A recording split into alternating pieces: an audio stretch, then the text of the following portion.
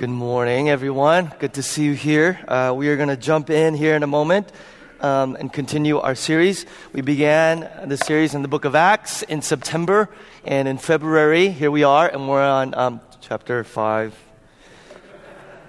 Okay, so there's three things that I need to tell you before we jump in.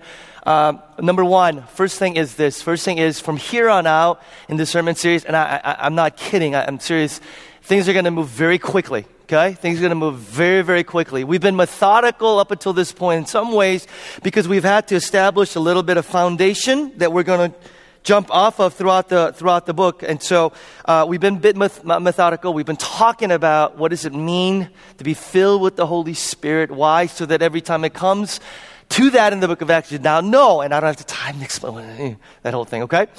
Secondly, good news, bad news, depending how you look at it. I am going to, as much as possible for the rest of the series now, preach verse for verse, okay? And you'll see it today, just kind of. And part of that is because, I kind of want to. Okay, so I might change my mind.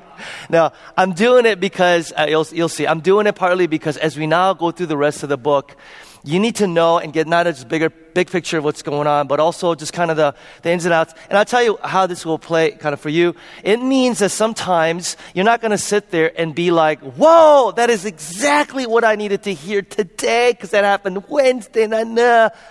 You know, like our culture, our generation, like we've been raised so that when we come, it's like, the reality is Scripture, growth Christian life, it's more like taking vitamins versus taking that thing that you need to, do you know what I mean? So it's kind of realizing what God has to say about Him, about us. You may not reply at that moment, but you realize how important, critical it is for the larger Christian life. Does that make sense?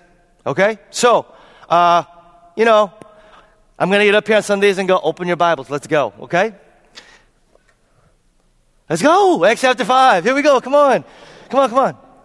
As a result, the people brought the sick into the streets and laid them on beds and mats so that at least Peter's shadow might fall on some of them as he passed by. Crowds gathered also from towns around Jerusalem, bringing their sick and those tormented by evil spirits, and all of them were healed. Throughout the sermon series in the book of Acts, I've had folks who came up to me and have had conversations like this. Do you believe that God can heal today? Do you believe that God could physically heal, emotionally? And my answer is absolutely. Not because some convoluted theological, biblical, charismatic, gifts are for today, all that stuff. I simply believe it because, check this out, book of Acts. The resurrection of Jesus pointed to the reality that by His resurrection, He began this ultimate restoration project of all of God's creation. And that sometimes includes our bodies. You tracking? Okay? So if you believe that Jesus rose from the dead, and that's why we talk about this so often, and that His resurrection wasn't just whoa, that was very cool, but His resurrection was to be a pointer to the fact that God was restoring all of creation and will one day completely restore and heal all of creation, this earth, created earth. The resurrection pointer to healings. And so when people were healed, they looked at it and said, God indeed rose from the dead via His Son, and that He is at work today. Now, if you're somebody who's sick and so is wrestling with illness and you've been praying, so on and so forth, what we have to, wrestle with in some ways is this. Why is it that some people get healed and some people don't? And again, the resurrection Scripture. By His resurrection, Jesus said, I'm beginning to usher in the kingdom of God, but it has not yet fully come. And we live in what scholars call the overlap of the ages. Where in the overlap of the ages, sometimes we experience healing, experience powerful work of God, where there's restoration, so on and so forth. But at the same time, there's a process in which we still see death, decay, sickness, suffering, illness, so on and so forth. Okay? Make sense? It is absolutely a lie, the devil, that says, if you don't experience healing, it's because you're not strong enough of a Christian, you don't have enough faith, and you need to pray more. Okay? As followers, what we're called to do is to live in the overlap of ages. And actually, interesting enough, that's what we're talking about today. We're talking about the fact that God doesn't sometimes deliver us from jails. God sometimes doesn't deliver us and heal us completely. God sometimes allow suffering. Hello? We don't like that word in America. Hardships. Hello, Christians. Difficulties. Unanswered prayer. What do we do with that? Well, we're going to see. All right. Verse 17, then the high priest and all his associates who were members of the party of the Sadducees were filled with jealousy. Now, guys, we've seen throughout the sermon series this battle, the confrontation between the Sadducees and the ruling high priests and the apostles, and it gets pretty bad, pretty heated. Matter of fact, the primary persecution and suffering of the apostles and the followers of Jesus come because of the high priests and the religious leaders. Why? This verse right here actually gives context to the entire book as we constantly see this battle. And furthermore, Acts chapter 7, we see Stephen being the martyr, first martyr in the Christian movement. And he gets killed actually because of what we'll see right here. What's going on here? Well, the word zeal. They were filled with jealousy. The word jealousy literally is zeal. And zeal for a first century Jew had a very different connotation than zeal for you and I. When we think of the word zeal in our culture, what do we think of? Someone who's enthusiastic, someone who's lots of... Zeal for a first century Jew was used specifically in context of zeal for the honor of God. And it was expressed in their zeal for the law. The law of Moses. It's our life. It's our zeal. Zeal also for the purity of the temple. This is where Stephen comes in.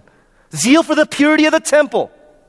Zeal furthermore for the land even, which is the reason why they constantly ran into opposition, so on and so forth, with the Romans. This land was God's land promised to our ancestors. So zeal. Also zeal for the purity of their race. Zeal. Zeal for the honor of God. So, what's happening is, they're looking at the Christian movement as a threat to everything they held sacred. Okay? So, zeal. But there's another reason. Another reason most scholars. Part of it also was this. The Christian movement wasn't just a threat to the way of living for them, but it was also a threat to the religious power brokers, who were the Pharisees, high priests, and the Sadducees. They got their power because they were entrusted by God, they said, to be the guardians of the law, the guardians of the temple. So anybody and everybody who came along, like the Christians, and said, because of the work of Christ, the temple and the law are now null and void. He's fulfilled them. Well, to them, that wasn't just, you're messing with their tradition. To them, that was a direct threat to their influence, to their authority, to their power. You know, this isn't all new, is it? History tells us that those who are in power at the expense of others don't go away quietly when their power is threatened. They do some bad things. That's what's going on. You get the scene? Okay? So the religious leaders, high priests, so on and so forth, it's a threat to their power, their influence, their authority that they feel like is rightfully theirs.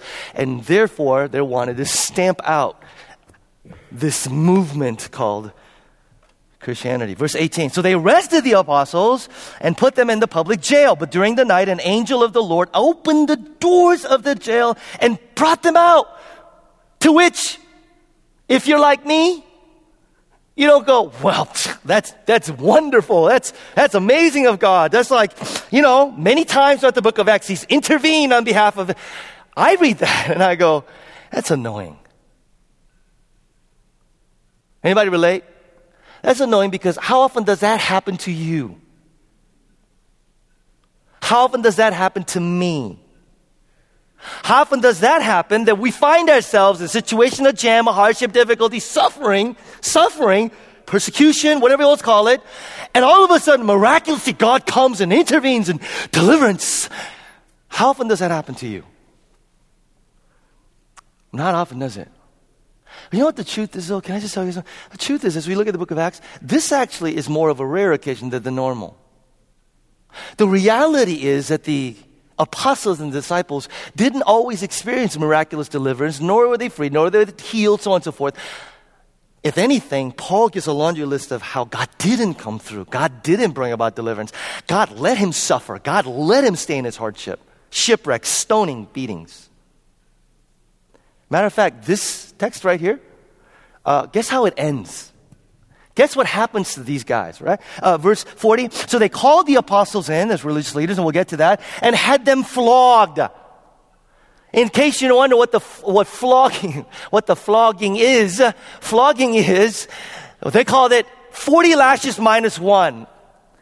And it's where you were whipped until your backs were lacerated and you're bleeding. And we look at the response. And they ordered them not to speak in the name of Jesus and let them go. Verse 41, the apostles left the Sanhedrin rejoicing because they had been counted worthy of suffering disgrace for the name. These guys leave backs lacerated, bleeding, rejoicing, and literally it says, because of the honor of being dishonored, because of the name of Jesus. Now, I wonder if anybody, is this counterintuitive to you? Does this not make sense to anybody in here? Oh, I'm the only one. I'm the only one that says, so they responded with joy with their backs lacerated because they were flogged. Well, that makes perfect sense because, that's me too. Whatever. Is this counterintuitive to anybody? Come on. Your back's not lacerated. You're just going through a little bitty thing. You're going, where are you? It's not fair. It's unjust. That's you. That's me. These guys are rejoicing. We don't rejoice when we get flogged. We don't rejoice when our backs are lacerated. We don't rejoice when we suffer. We don't rejoice when we're in a jam and we don't see a way out. We don't rejoice when God doesn't answer our prayers. Yeah, they're rejoicing. Let me show you actually another kind of picture. This happens later. We'll get to Acts chapter 16. This is Apostle Paul and Silas. It says after they had been severely flogged. Apparently lots of people are getting flogged these days. And they were thrown into prison, and lots of people were being thrown into prison. All that to say, you and I don't have it that bad. Come on. The jailer was commanded to guard them carefully. Upon receiving such orders, he put them in the inner cell and fastened their feet in the stocks. About midnight, Paul and Silas were praying and singing hymns. Come on! Hymns to God, and the other prisoners were listening to them. Real quick. How you and I respond in the midst of hardship and difficulties is one of the clearest ways that the unbelieving world actually thinks that God is real.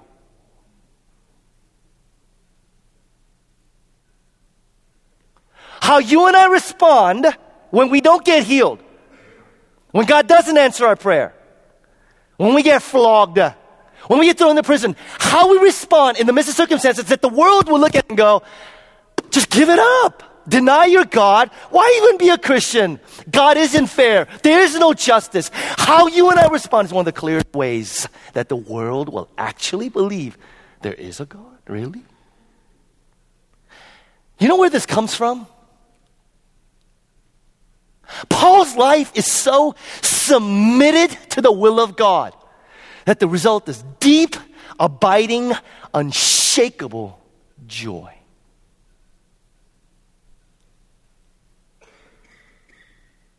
His life is so submitted to God that his response is deep, unshakable, abiding joy. Where after he gets flogged, his feet are in stocks, and he says to the jailer, go get me a hymn. I'm going to sing tonight.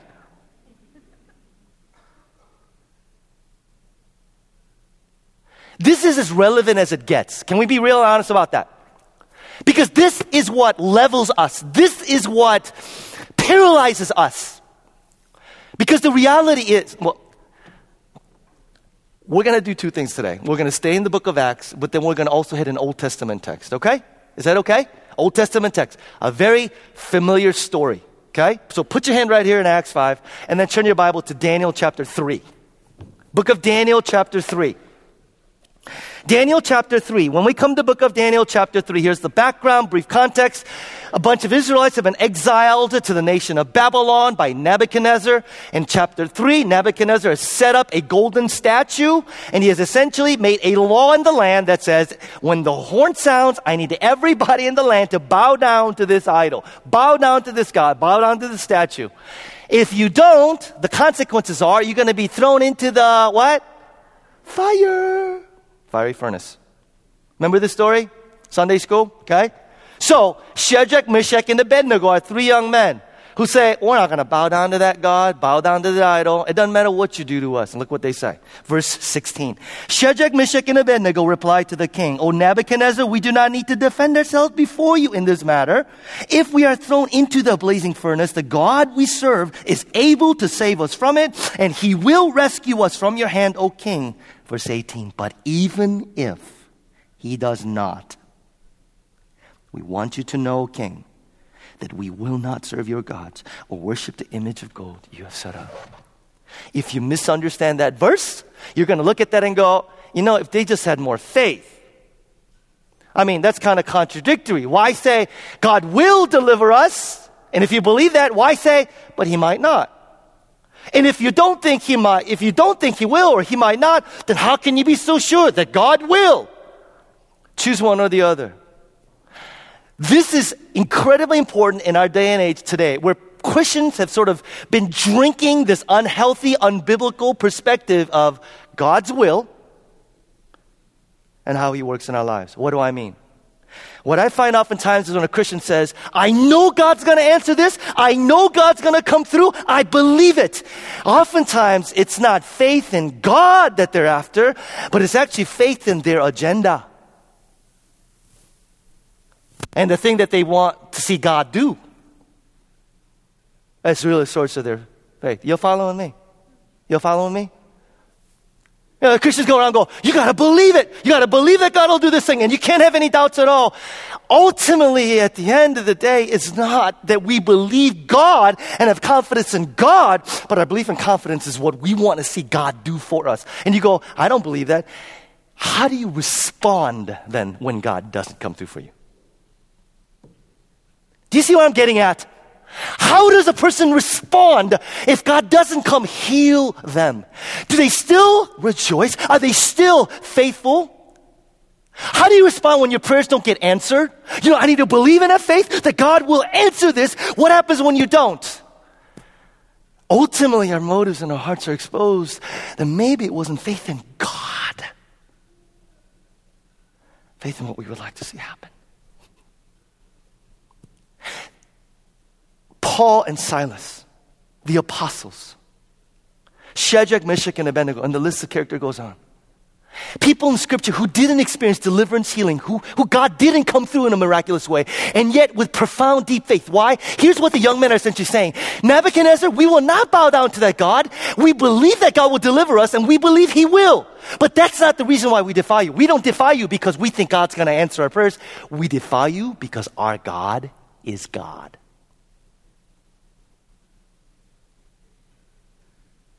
Oh, man. Oh, man.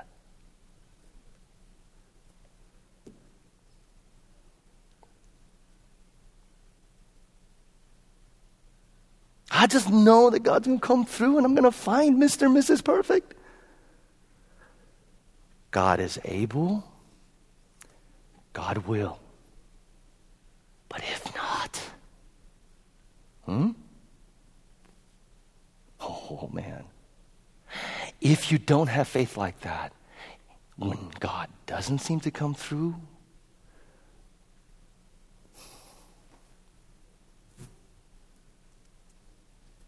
should I move on or you want me to dwell on this a little bit? Okay, let me just hit this and go. Okay? I know I always give that examples of, singles, because, well, there's singles right here sitting, 4 of them, and I. Oh, well, it's interesting. Anyway, I have people come into my office and they say, you know what, I'm thinking about chucking the whole Christianity thing. It just isn't working out for me. And what they're essentially saying is Jesus isn't working out for you. Let me just say this. if you seek to meet Jesus so that you can get your needs met, you will neither meet him nor get your needs met. Let me say it again. If you seek to meet Jesus to get your needs met, you will neither meet him nor get your needs met. Come to Jesus not because he's fulfilling, although he is. Come to Jesus because he's true. He is who he says he is. How do you know if your desire is to honor God and not be about your own agenda? You will be just as confident praying. Say it with me. God is able. God will. But if not. Okay. Thank you, Jesus, for this sermon. And we just want to. Yeah, you wish it was over right now. We're not done yet, folks. Verse 20. We're going to cover like 15 verses. You ready? Go stand in the temple. See, hey, by the way, so y'all see, this is what the rest of the sermon is going to be like. You enjoying this? Verse by verse, just kind of insight, okay, here we go. So is this relevant to anybody? I told you. Okay, so go stand in the temple courts, he said, and tell the people the full message of this new life. And I love this. I talked about this last week. Listen. Christianity in Acts chapter 9 will be referred to as the way. And it's not until chapter 11 it's called Christianity. And it's so powerful that it's referred to as the life and the way. Because if there's one thing that Christianity is, it is not a set of doctrinal beliefs that you agree to. Christianity is at the end of the day about how you, what? Live. How you live. Angels don't even know what to call him. He says, go tell them about, way of life. Verse 21. At daybreak, they entered the temple courts as they had been told and began to teach the people. When the high priest and his associates arrived, they called together the Sanhedrin, sort of the Supreme Court of Judaism, the full assembly of the elders of Israel, and sent to the jail for the apostles. But on arriving at the jail, the officers did not find them there. So they went back and reported, we found the jail cell securely locked with the guards standing at the doors. But when we opened them, we found nobody inside. On hearing this report, the captain of the temple guard and the chief priests were puzzled, wondering what would come of this. 25. Then someone came and said, look, the men you put in jail are standing in the temple courts, teaching the people. You guys, check this out. These guys have some cojones. Major cojones. Apparently that means in Spanish. Is that right, Michael? Okay. It just means that they're really brave, right? Really bold. Okay. They're standing, remember the battle confrontation? They're standing in the center of religious power on the steps, the most visible, the most public place. And they're doing the very thing that people said, if you do this again, we're going to kill you. Okay? So imagine that picture. At that, the captain went with his officers and brought the apostles. They did not use force because they feared that the people would stone them. Having brought the apostles, they made them appear before the Sanhedrin to be questioned by the high priest. We gave you strict orders not to teach in his name, he said. Yet you have filled Jerusalem with your teaching, and you're determined to make us guilty of this man's blood. Peter and the other apostles replied, we must obey God rather than men. I shared this morning, this is a part of the challenge of preaching like this, verse by verse, is this, okay? There's an entire sermon right here on civil disobedience. We must disobey God rather than men.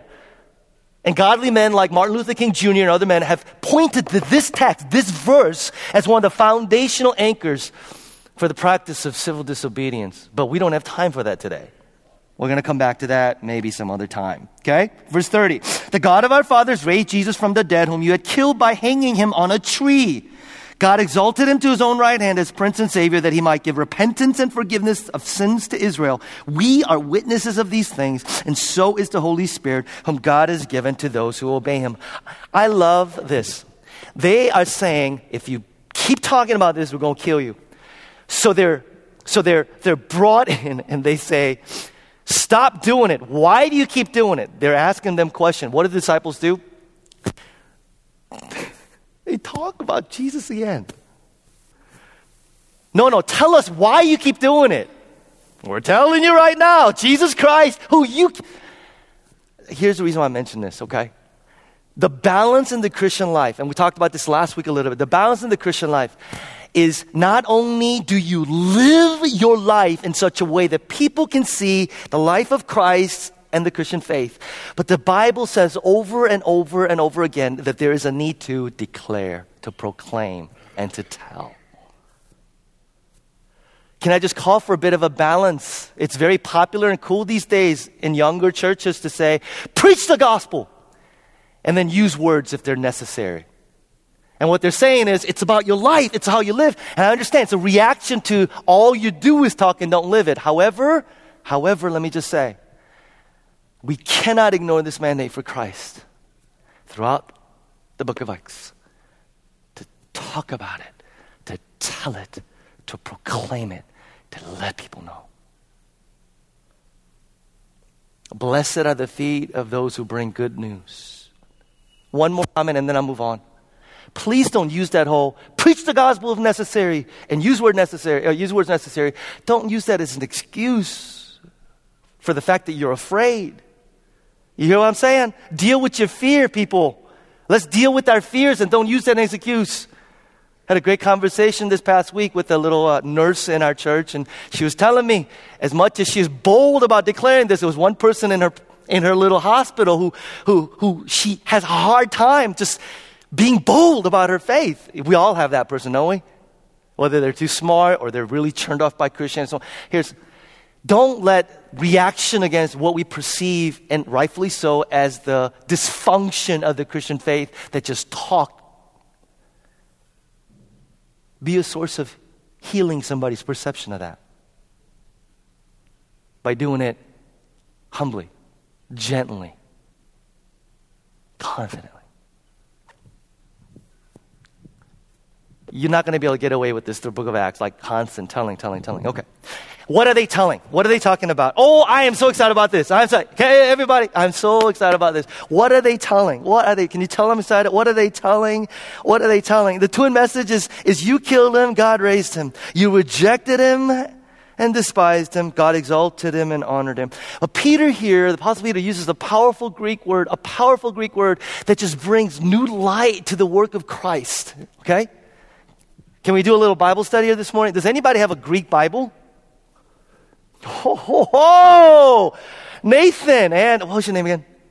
Okay. Nathan, I'm going to pick on you, okay? What is that word?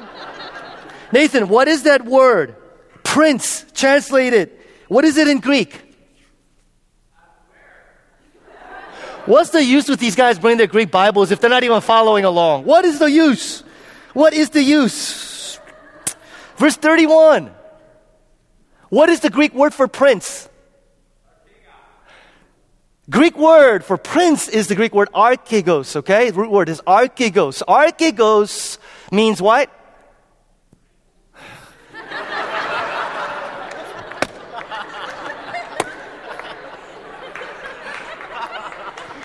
Brilliant! There's smart people in our church. The Greek word archegos is used 4 times in the New Testament. First time it's used in Acts chapter 3, Peter's sermon. He says, Jesus is our archegos of salvation. English translation we use, author. Acts chapter 5, God exalted him as prince, archegos. 2 other times, Hebrews chapter 2, Jesus is the captain, archegos. Last, Hebrews chapter 12, he is the pioneer, archegos of our faith. Author, prince, pioneer, captain. Why is it used in so many different ways in English and the Greek? Because it's a really, really rich word in Greek. In Greek mythology, though, by the way, I'm not as smart. I get this from other people, like scholars in my mind. What's so funny about that? You all know that. Come on now. In Greek mythology, it was used to refer to, get this, Hercules. The word was used prominently to refer to Greek heroes of Greek mythology. And literally the word was used to refer to the hero. So what Peter's literally saying here is, in that context, Jesus is our hero. He's our champion. You notice our culture is obsessed with heroes or the heroic. For crying out loud, we have a television show called Heroes. And what's the premise? Average day, normal, average day people with supernatural powers. We're going to save the world. The cheerleader, save the world, you know. We're like obsessed with the heroic. Why? Listen to this. I'm going to get to that. Why? There is something about our culture that is hungry for this kind of heroic figure. How many times do you have to be in a movie theater, right? Where it comes to that scene where that guy is standing there at the seashore, right? And he looks to everybody and he says, go! You guys all go! Get in the ships and go! And he says, I'm gonna stay. I'll fight them off. I'll die to the end, right? And what happens, you know? All of us in the theater are like, go! No, you go too! Don't stay! No, we don't do that. Women do that. Guys are like, you're darn right, I'm gonna stay, right? Like, yes, that's me, right? There's a hunger in our culture for that. What's he doing? What's that hero doing? You know what it is? Ultimately, heroic is a great exchange. Last of the Mohicans, one of my favorite movies. Got me to Daniel Day-Lewis. What a phenomenal actor, right? In that movie, remember British officer Duncan and Clara? The heroine, right? They're caught by the Indians. What do the Indians say? Indians say, look at them and says, we're going to burn her and offer to our gods. You can go free. And what does Duncan say? He looks at the Indians and he says, me for her. She's condemned. He's immune. But when he looks at them and her and says, me for her, her condemnation comes to him. His immunity goes to her. He is hung and burned. She goes free.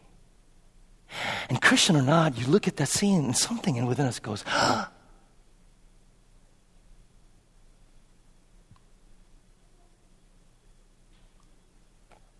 what do you think happened on the cross? Why is Jesus our hero? Great exchange on the cross is the ultimate declaration of Jesus saying, me for you.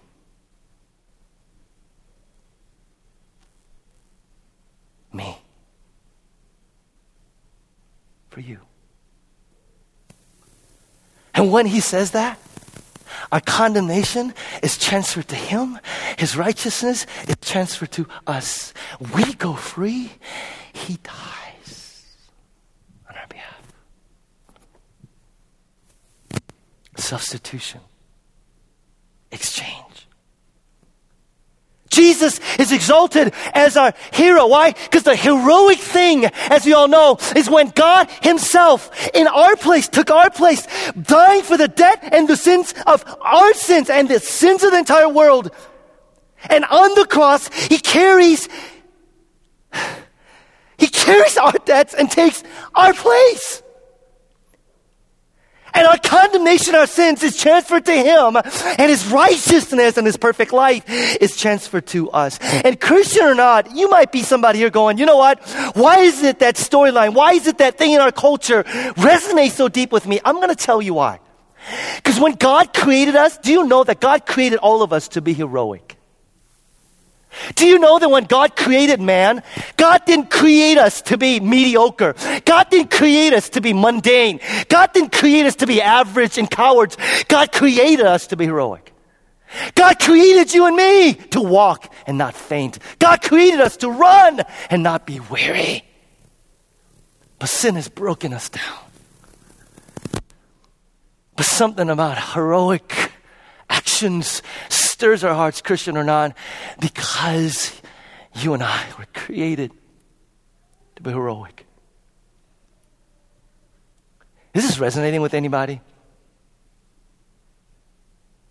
Okay, let me put it this way. If you're not a Christian here,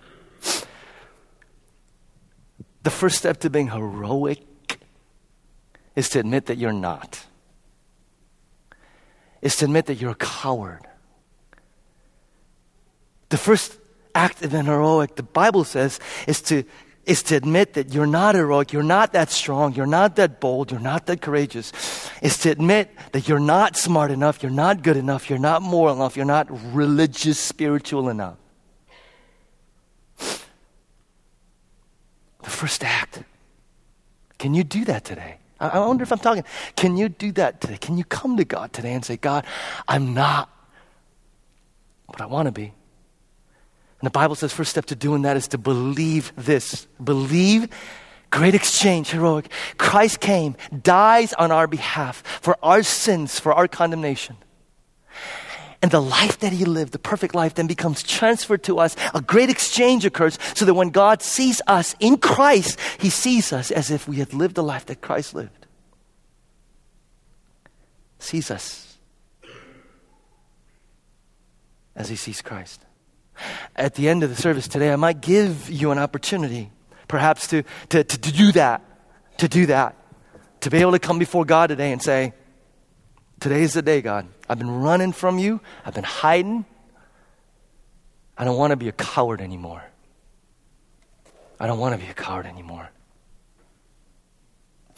Let's go on. Look at the rest of this passage.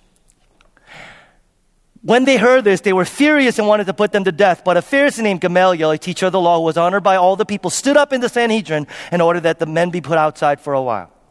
Then he addressed them and said, "Men of Israel, consider carefully what you intend to do to these men. Some time ago, Theudas appeared claiming to be somebody, and about 400 men rallied to him.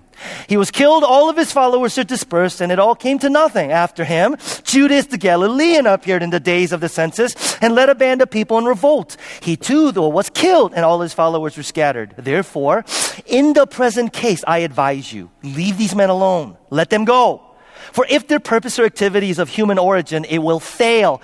But if it is from God, you will not be able to stop these men. You will only find yourselves fighting against God." And his speech persuaded them. So they called the apostles in and had them flogged. Then they ordered them not to speak in the name of Jesus and let them go. The apostles left the Sanhedrin rejoicing because they had been counted worthy of suffering disgrace for the name. Day after day in the temple courts and from house to house, they never stopped teaching, proclaiming, telling the good news that Jesus is the Christ. The big chunk of what I want to talk to you about today is a topic that's very, very difficult to talk about. It's the topic of suffering. One of the most difficult things for me as a pastor is to counsel people who are going through suffering. And there's two sort of broad categories, just for me practically in my pastoral care. The kind that I have a really hard time with, and I need to go back to Scripture over and over and over again to make sure that I'm doing sort of the right thing by what God would have me do, is when I try and counsel people who are suffering because not of anything they've done. Suffering that seems unjust, suffering that seems undeserved, suffering that seems pointless. Suffering that comes to innocent people, suffering that comes to righteous people, suffering that comes to faithful people. Anybody else struggle with this? The kind of suffering that we all wrestle with, honestly, if you and I were honest, we all wrestle with about God, character of God, all that stuff, okay? And that's what I want to talk about today, because this is a constant theme in the book of Acts. But then there's a second kind of suffering. I just want to rest real quickly and then move on, okay? It's the kind of suffering that comes as a result of our idols dying. Somebody comes and they say, "My life feels meaningless." Why? This relationship gave me meaning. It's gone.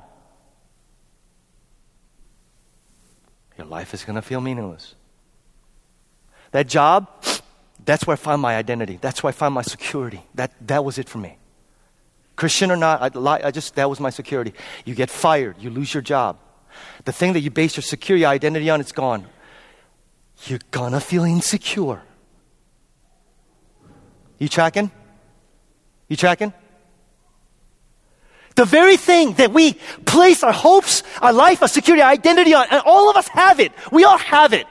Yes, it's supposed to be God, but we all have something else. And a lot of times when that thing that we have looked to, that idol dies or is dying, our hearts feel like something in us is dying because the very thing that we look to is dying. And a lot of times I see Christians shaking their fists at God going, "Why are you?" And I feel like God's going, "Why are you angry? Why are you mad?" The very thing that you look to for your entire being is gone. I wonder if I'm talking to anybody today, you're suffering and you have a hard time as a Christian, and if you're really honest, if you're really, really honest, be as gentle as possible, if you're really honest, you looked at it and said, it's undeserved, is it? It's unfair, is it? Or is it because the thing that you have, you hear what I'm saying? God says, repent of that and turn towards me. Stop seeking your identity, significance, worth, and meaning in that. It can't give you the things you're looking for. Turn towards me. Suffering. Idols dying. And then there's this, though. There's a suffering of the apostles. There's a persecution. There's the mom who delivers a stillborn baby. There's that family member who loses their loved one through cancer. And the list goes on and on. And the question that I get asked a lot from Christians and not is, how can a loving God allow suffering to continue? There, I said it. How can a loving God allow suffering to continue? And I'm going to be... the Bible does not give exhaustive, definitive answers to the question of why. Let me say something right there. If you're somebody who says, that's not good enough for me then. It's not good enough for me. If I can't know why there is unnecessary, unjust suffering in the world, then I don't want to hear the rest of it. I want to be just gentle and yet firm, if I can say this, okay? If I can say this. Can you see with me how it would be the height of arrogance to be able to say, because it doesn't make any sense to me, there can't be a good reason. Hold on. What I hear you saying is, I have the ability to plumb the depths of how this universe runs. And I have plumbed the depths of it, and I see no good reason.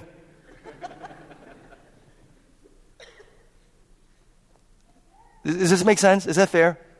Just a little bit of humility that says, I'm just a mere mortal creature. I don't know the depths of the universe. Okay, why is this important? Because the Bible doesn't give the answer to why, but it gives the answer to what and with. What do I mean?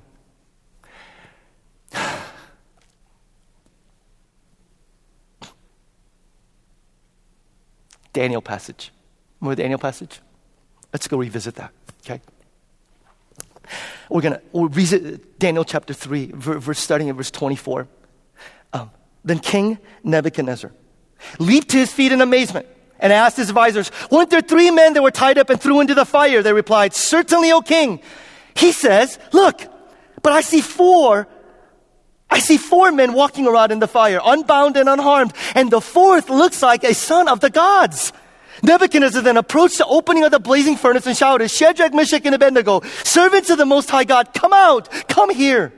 So Shadrach, Meshach, and Abednego came out of the fire, and the satraps, prefects, governors, and royal advisors crowded around them. They saw that the fire had not harmed their bodies, nor was a hair of their head singed.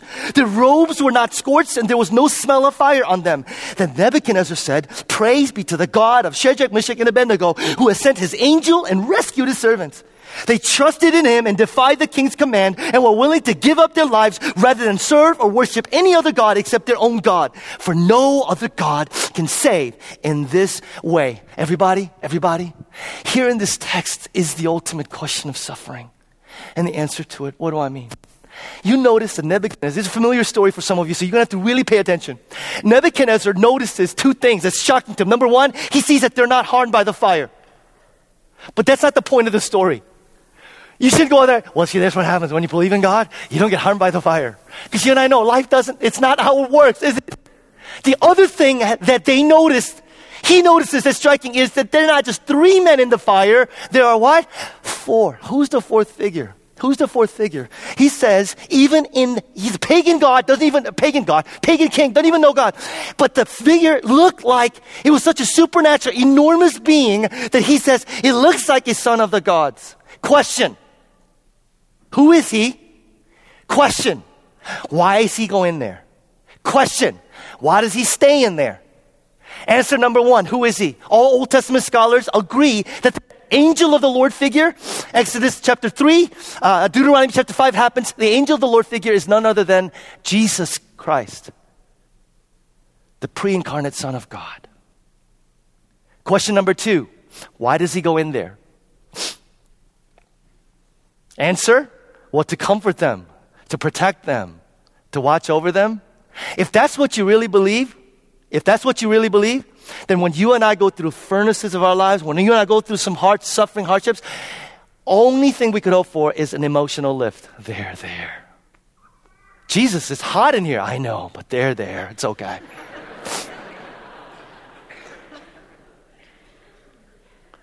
Is that encouraging to people? No. Third question, why does he not come out and stay?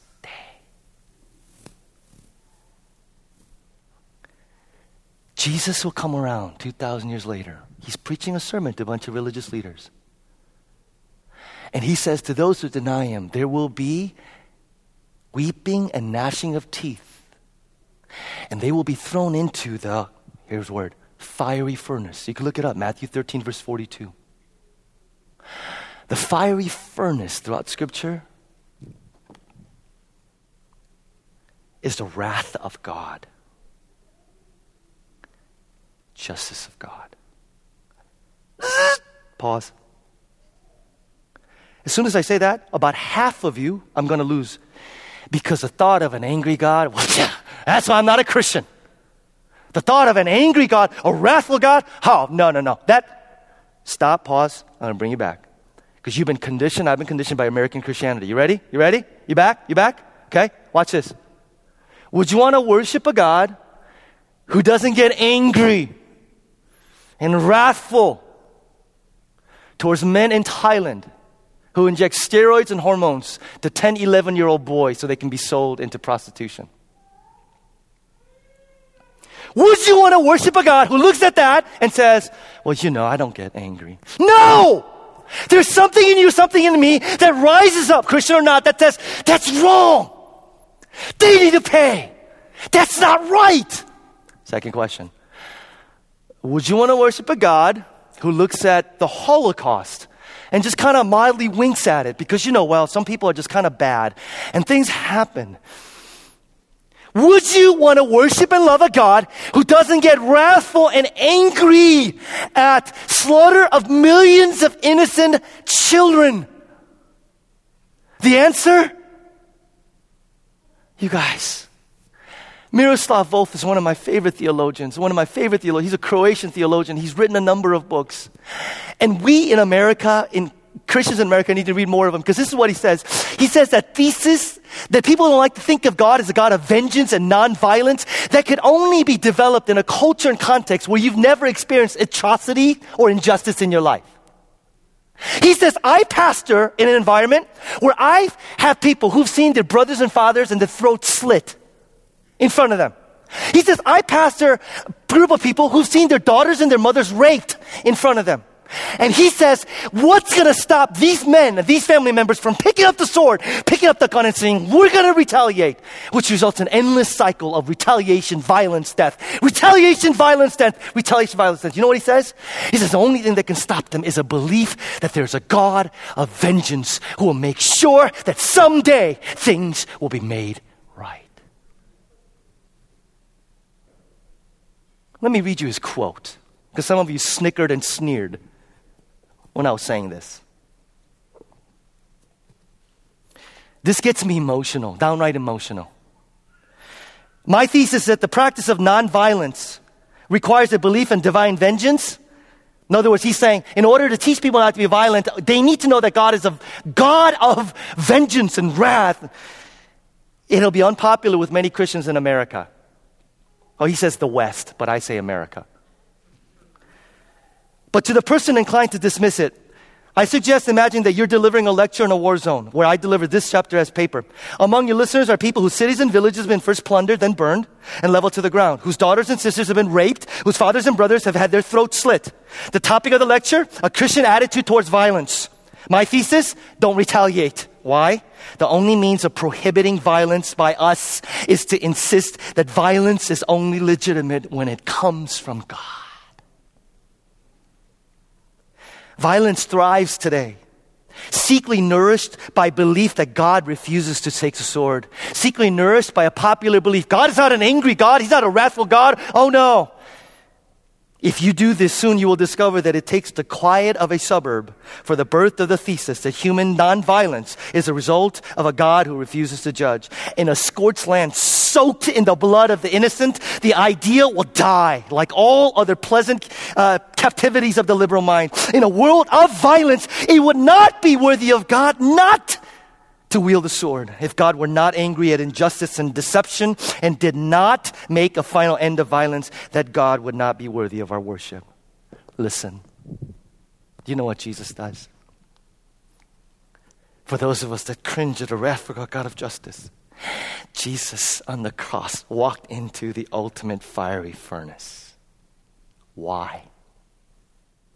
Walking into the ultimate fire furnace, all the punishment that evil and wickedness deserved, all the punishment that sin of idolatry, sin of adultery, all the sin, all the sins, all the punishment, all the things that we deserved, all the things that this world deserves. Jesus goes into the fiery furnace and takes it. Why? So that he could end evil and he could end suffering without ending us.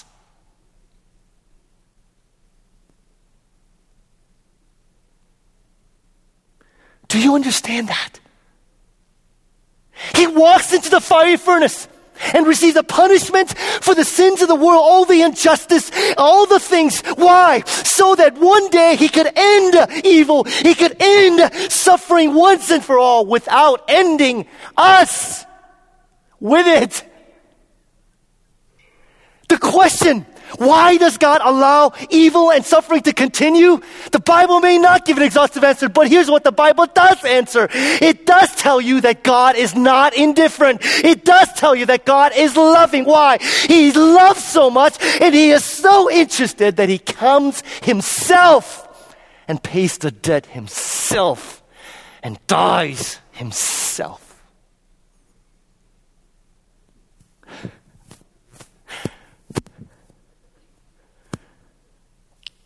Do you understand that?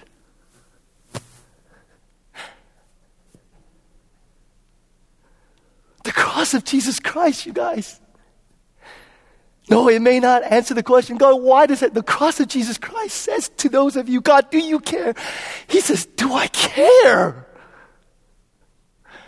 God, do you see? Are you indifferent? He says, do I see? Church, do you hear me? Do you hear me? There are people weeping in the service right now up front. Why? I'll tell you why. I know her story. I'll tell you why. Because for somebody who's struggling with the sense of God, where's the justice? Where is the healing? Where's those things? And I don't have answers. The healing balm is to know that God cared so much that there would one day be no more suffering and evil. That instead of sitting on the comforts of heaven and saying, I'm going to just, he himself becomes man and dies to end it. I'm going to say it again because it's important. Without ending us.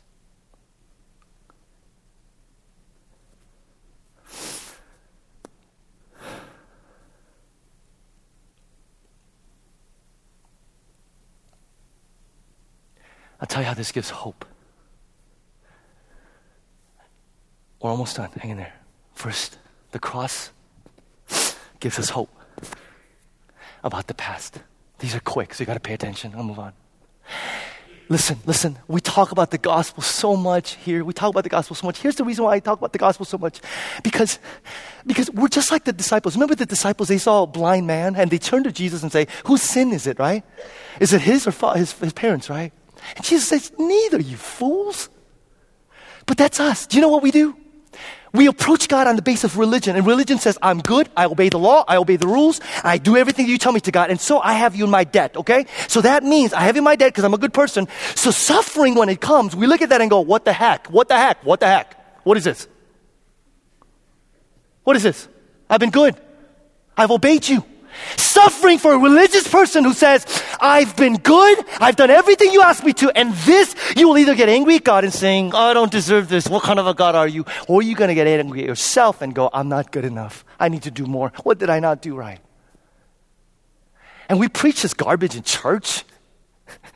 We tell people who are suffering that it's because they're not praying enough. I mean, I almost swore. It's okay, I said cojones today, so I guess that's like, we're number 2. If you are sitting here today, I'm serious. If you are sitting here today and you know somebody who's going through suffering and they're struggling because they think they've been bad and they think they're being punished by God, you need to tell them, Jesus Christ paid for our punishment once and for all. There is no second punishment coming. When God said, Jesus on the cross said, it is finished, He meant it. It was not, it is finished, parentheses, unless you've been really, really bad. Amen? When He said it's finished, He meant it is finished. There is no more punishment coming your way to a child of God.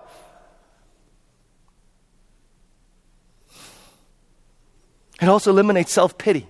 Why? Because our first reaction is, I don't deserve this. And yet on the cross, we see the Son of God, the perfect man who ever lived, who is completely undeserving, suffering for us. Why? So that you and I, in mercy, will never, ever get what we really deserve. Never. Number 2, the cross gives us hope about the present. This morning, Jenny's parents were here. Her parents. Her dad is like 67 years old, okay? They're visiting for holiday weekend. We're taking them out tonight. We'll do kind of a double date Valentine's, kind of thing. 11 years ago, her father was discovered that he had colon cancer. It's a cancer the size of a tennis ball in his colon. Healthy man. I mean, he's a beast. He's a healthy guy, Every time I see him, he's like, let's go play racquetball. I'm like, you're 67 years old. And then he whoops my butt. One of these guys, right? So he was shocked to everybody. Jenny was in med school at that time, and I was full-time school doing ministry. And Jenny was like, obviously she's like, I gotta go up. It was really ironic because she's a physician, many of you guys know. Both of her brothers are doctors. All 3 kids are doctors, right? And her father comes out with colon cancer, right? So Jenny goes up. It's on the train, she goes up. My wife is a strong woman. She's a strong lady, which is one thing I love about ladies. I don't care what you think. Men are drawn to strong, centered, grounded women. Is that true? Guys, is that true? Yeah. Okay. Nathan, that wasn't a call for you to hook up, bro. What was that? It was like, yeah, me, right here. What's that? A little too enthusiastic over there. You should come join these guys right over here. Oh, yeah, I know. Okay, so here's what I did. Jenny went up. He was real into emergency surgery, all this stuff. And Jenny she's a mess on the phone. And I just decided, I'm like, I gotta go up and be with her. Tons of things to do, papers, all that. I'm like, I gotta go. So I didn't tell her though. I just told one of her brothers. And I drove 5 hours up to East Lansing, Michigan, where she's from. Got stopped a couple times going up, speeding tickets, One of the cops was a big jerk, man. The other one was like, my girlfriend, her father, he's like, oh man, go, just slow down. The other dude, I'm serious. And the other dude was like, so? I was like, anyway. I'm feeling this need to swear this morning, Michael. I got to finish soon. I'm going to say something. This is going to be a podcast. So you know what I did? I drove to East Lansing, Michigan. I drove up, and it's like 8 o'clock at night, right? And Jenny's eating dinner with her mom and one of her brothers, and she's eating dinner there. And of course, I walked through the door. She's completely just shocked, She wasn't expecting it at all. The 2.5 days I was up there, I hardly said a word to her. You know what I did? I just was present. I just held her. I just wept with her. Do you know why? Because when people go through something like that, the last thing they need is Job's friends to give intellectual answers. The thing that they need is somebody that loves them, somebody that cares them, who just sits with them and says, I'm here. Do you know what the incarnation, the doctrine of incarnation means? This creator God sees the world in absolute utter mess, suffering, evil. And he says, I'm not going to choose distant and just kind of, he says, I'm going to take on flesh and bone and I'm going to enter their world, their mess, their garbage. And by the way, you can call me Emmanuel, which literally means God with us. I'm just going to be present. You could have hope for you don't think God is with you? Are you kidding me? He made the ultimate trip for you. And lastly, I'll end with this. The cross gives us hope for the future. Anybody a fan of Lord of the Rings? Not the movie, I'm talking about the book. At the very end, Gandalf is alive. And Sam, one of the heroes, is overwhelmed with excitement. But seeing Gandalf, he asks this question. Do you remember? Which is, Gandalf, is everything sad going to come untrue? Untrue. Why? Do you know what the promise of the Christian faith says? Listen, you need to be when people go through tragedy and suffering, sometimes it's enough that they have someone who loves them to be present. But do you know what? People need to know that the death wasn't meaningless. Do you notice that? That's why when people get killed or experience injustice, their families will work like crazy to enact laws and policies. Why? Because there's a thing within us that says, this is not meaningless. This has to result in something good. And you know what the Bible says? The Bible says the death of Christ, the ultimate tragedy, there is something that came out of it. What is it? The beginning of the restoration of all of creation. And I say that restoration and not consolation, because here's the thing. We've grown up in church that says when we die, we just kind of flutter in spirit and, we're in heaven with angels and heart, blah, blah, blah. If that's our hope, tell that to somebody who gave birth to a stillborn baby. Tell that to somebody who lost a loved one through cancer. And they won't be encouraged. What's the encouragement? So I die and I get basically a cosmic consolation from God. There. That's okay. That's not what the Bible promises. Read N.T. Wright. You know what he says? The ending is not consolation there. The end of all things is restoration. Do you know what that means? That means that mom that lost a stillborn baby and said, oh, the life I could have had. The Bible says at the end, you will get the life you wanted. To the one who lost a loved one through cancer and said, oh, the life that I could have had. The Bible doesn't say, well, that was really sad, tragic there. The Bible says at the end, God says, you'll get the life you've always wanted. The promise for us at the end as Christians is not immaterial world of consolation for suffering we've experienced, but the end is that our joy and the glory in that joy will be that much greater for having lost it in the first place. Annalyn, come over here. I want to pray for you. Some of you know, I'm sorry, you mind if I do this? I can't just sit here and just ignore you. Annalyn is somebody who's been a part of our church family. Share with the church what physical ailments you've had to wrestle with. Well, my daughter's handicapped because as a young baby she was abused by her father, and she has cerebral palsy. She can't walk. She goes through therapy and everything, and it's hard to watch because it physically does hurt her. So to watch her grow up and be different from everybody and try to fit in is one thing. And then I have Parkinson's and breast cancer on top of all of that. And you're crying because why? Mostly for my daughter. I'm wondering if some of you guys would come up and pray for Annalyn. Come on, you don't have to know her. She's your family, for crying out loud.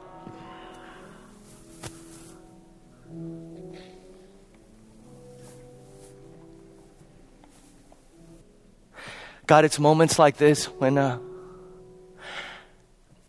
we come together as a church family. Father, I pray for your precious daughter and for her daughter.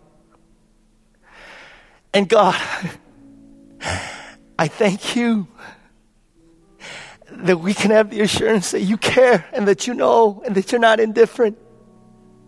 I thank you, God, that our assurance and our faith can be anchored in this truth, God, that you care so much, God, that you did the ultimate thing to end and to heal once and for all. And we pray for your daughter. We pray for your daughter. And God, we lay our hands on her and we pray for healing. We pray for healing for the Parkinson's. We pray for healing from breast cancer. And we also pray for her daughter, God. We pray, believing, Jesus, that when you rose from the dead, there was a loud declaration for all of creation that God will one day heal all things.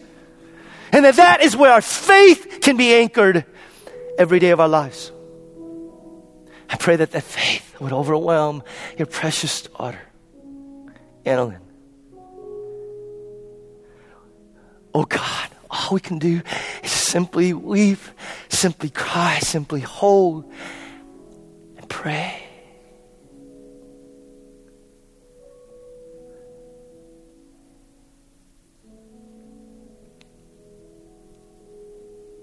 We pray. We pray. Pray. In the name of the one. Name of the one who's given us the answer.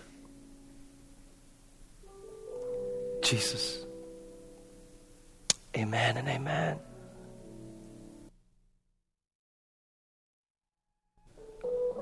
As you leave this place today, church, leave as people of hope. For he has risen. He has risen. And that is good news. Amen. Go forth. Enjoy. We'll see you back here next week.